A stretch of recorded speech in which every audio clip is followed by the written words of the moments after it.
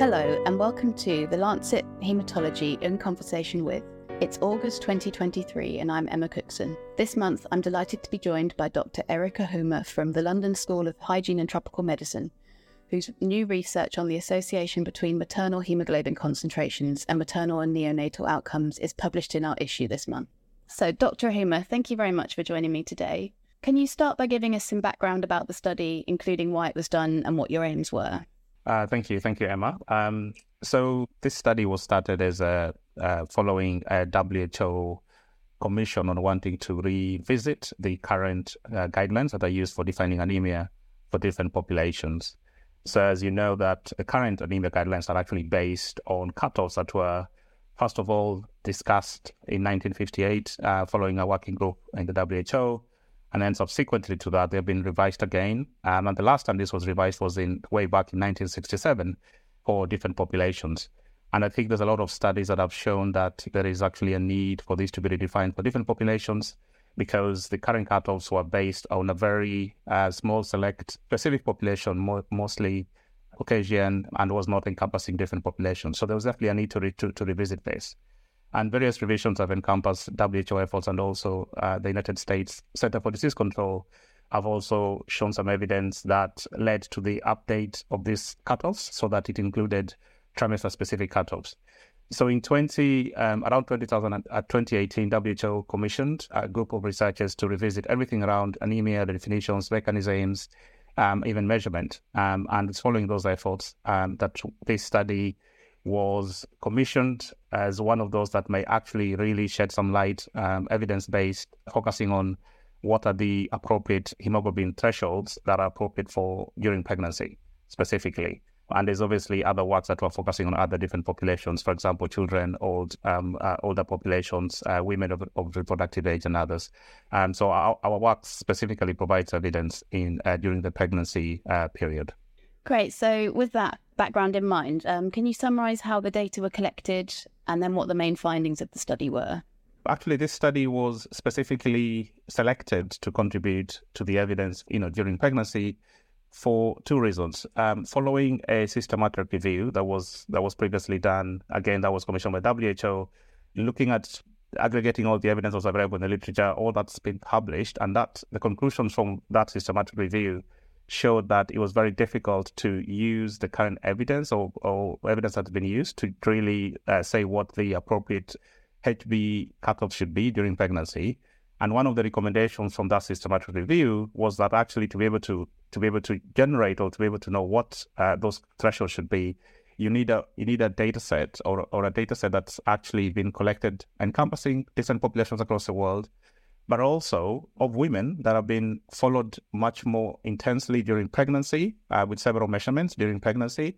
But also, if you have to define thresholds, then you needed women who were deemed to be healthy during pregnancy, with some evidence that those pregnancies then ended up with good outcomes for their babies at birth. And even better, if there was also a follow-up of these children to maybe later on in life, up to say 2 years, to actually be able to really see that the children of these women ended up having good outcomes, for example, at 2 years, where we can measure things like neurodevelopment assessment. So that was kind of the recommendation of a data set that would be ideal to be used to generate evidence to really define what this threshold should be. So our data met all those criteria. So in this particular, in being able to provide the evidence here, we had two separate data sets, which I'm going to describe. So the first one is coming from the Intergrowth project. So the Intergrowth project was a study in 8 different countries across the world, and was really designed with the intention of generating or producing international standards for fetal, newborn, and child growth. And I think the really key issue here was that the population that was selected for Intergrowth were very purposely selected. It was selected of healthy women who were defined using a variety of criteria. And the reason for this was that following previous work that was done by the WHO is that we needed to define a population that is used to describe what we call prescriptive standards. So prescriptive standards are, if you like, are striving for optimality, so optimal growth.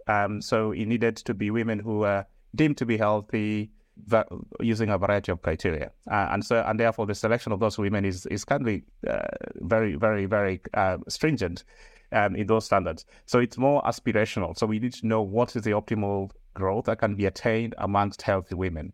A lot of what's been done in the past is describing how populations grow or without really accounting for what is happening in different populations. For example, we know that across different populations, there's different levels of, say, obesity or different levels of infection. And those things are known to be related to outcome at birth.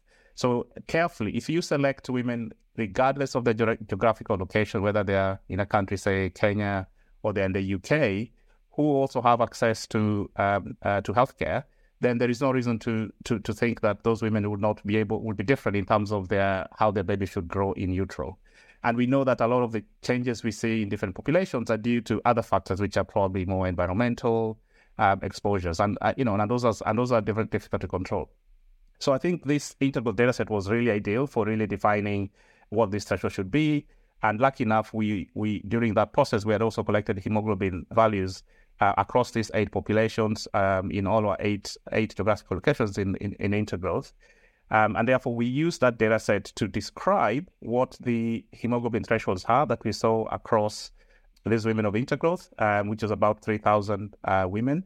And that paper was published in eClinical Medicine.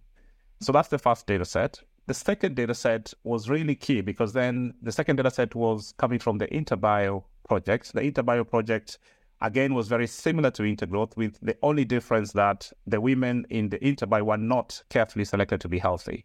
So, there was a different aim for really understanding how infection and mechanisms affect women during pregnancy, and therefore there was no intention to select healthy women.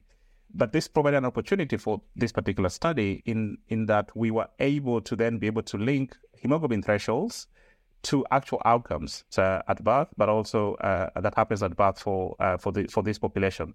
Again, the InterBio study was international in nature. It involved 6 countries across the world. So we had women who were recruited from 6 countries across the world.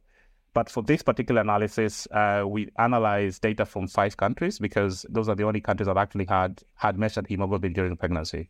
I think the advantage is that then there was also outcomes that we could relate how these thresholds relate to the outcome, which I think was the advantage for this study. And this is a paper that has now been published by the Lancet Hematology. That's great, thanks. Could you go through some of the main outcomes of the study as well? What were some of the kind of striking findings with the outcomes of both high and low hemoglobin in the pregnant women who were analysed? Yeah, thank you. So again, as I said, like the WHO obviously has thresholds that have been used to define, for example, anemia in pregnancy, which is a real issue, especially in other countries such as South Asia.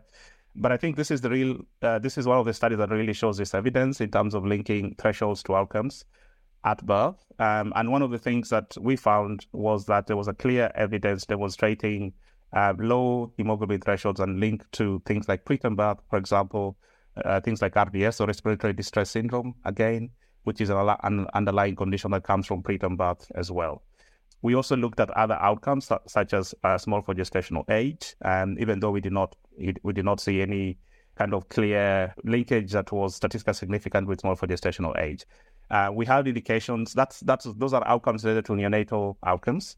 We also looked at maternal outcomes such as PRH, which is pregnancy-induced hypertension, for example, which is also one of the things that has been shown to be linked to hemoglobin levels. And we also demonstrated that actually higher hemoglobin values were again associated with higher pregnancy-induced hypertension, the risk for pregnancy-induced hypertension.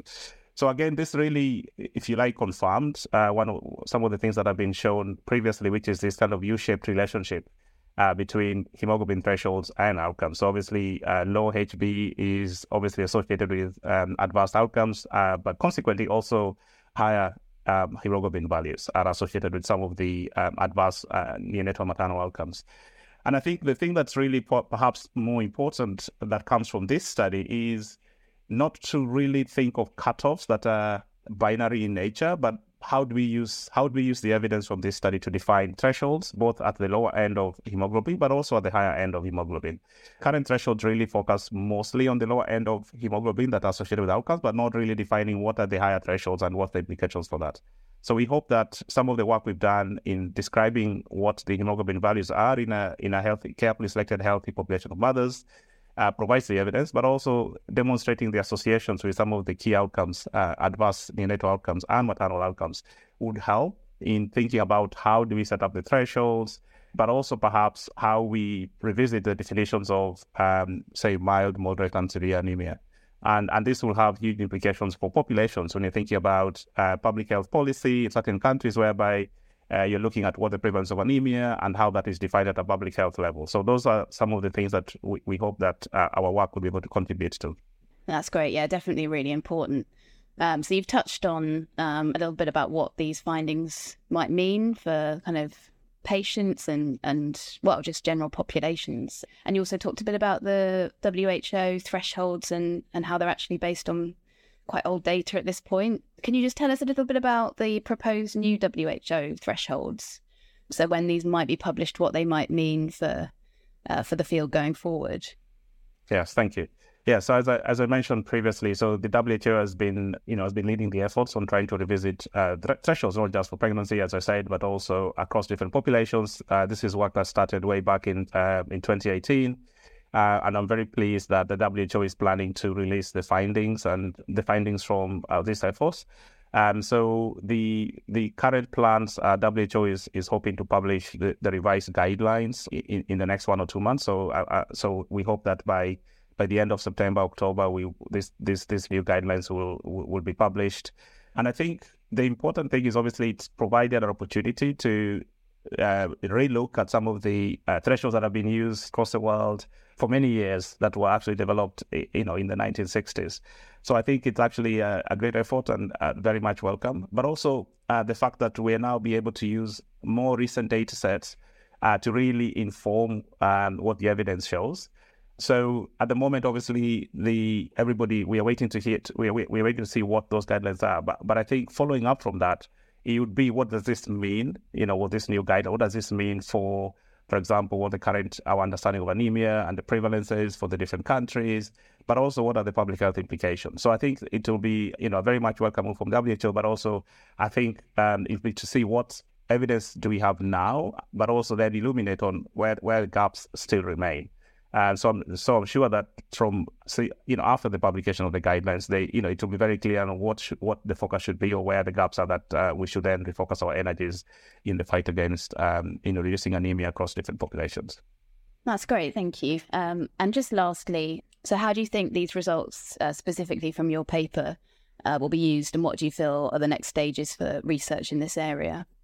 Yeah, so I think two things. One is the two analyses we've been able to do, first of all, are able to position carefully selected population of healthy women. What are the hemoglobin thresholds that we see?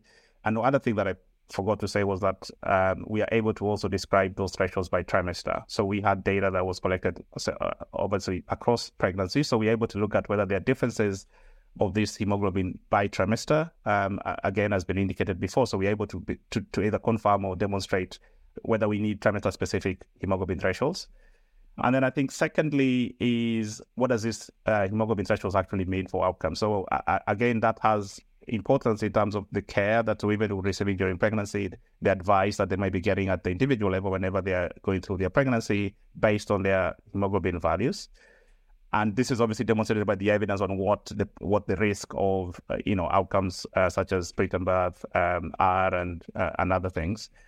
But I think where I see the gap, and this is something that our team is already working on, is to what does the predisposition of hemoglobin thresholds during pregnancy, what does it mean for future outcomes?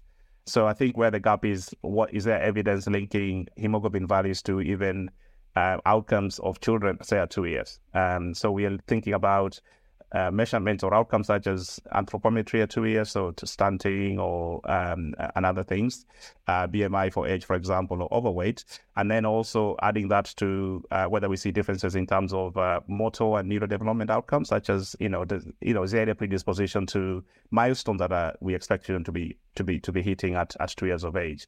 So that's the gap that our ongoing analysis that we are in the process of finalizing, we hope can actually just add to the body of evidence again in demonstrating that. And I'm sure once the guidance will be published, I'm sure there's other areas maybe for pregnancy or others that they'll become very clear that need to be researched on. But I think for me, from this work, I think the next phase is to link the hemoglobin thresholds to outcomes at 2 years of children at 2 years, which will focus on both fine motor, but also neurodevelopment outcomes, and then the anthropometry outcomes. So I think that would really show, how the impact of these thresholds on actually outcomes of children at 2 years of age. Okay, great.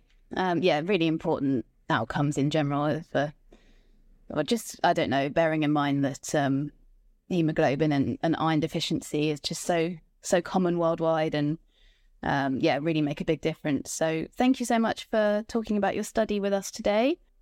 You can read Dr. Ohuma's research online now at thelancethaematology.com. Thank you to Dr. Ohuma, and thank you for listening to this episode of In Conversation With. Remember, you can subscribe to The Lancet Haematology In Conversation With wherever you usually get your podcasts.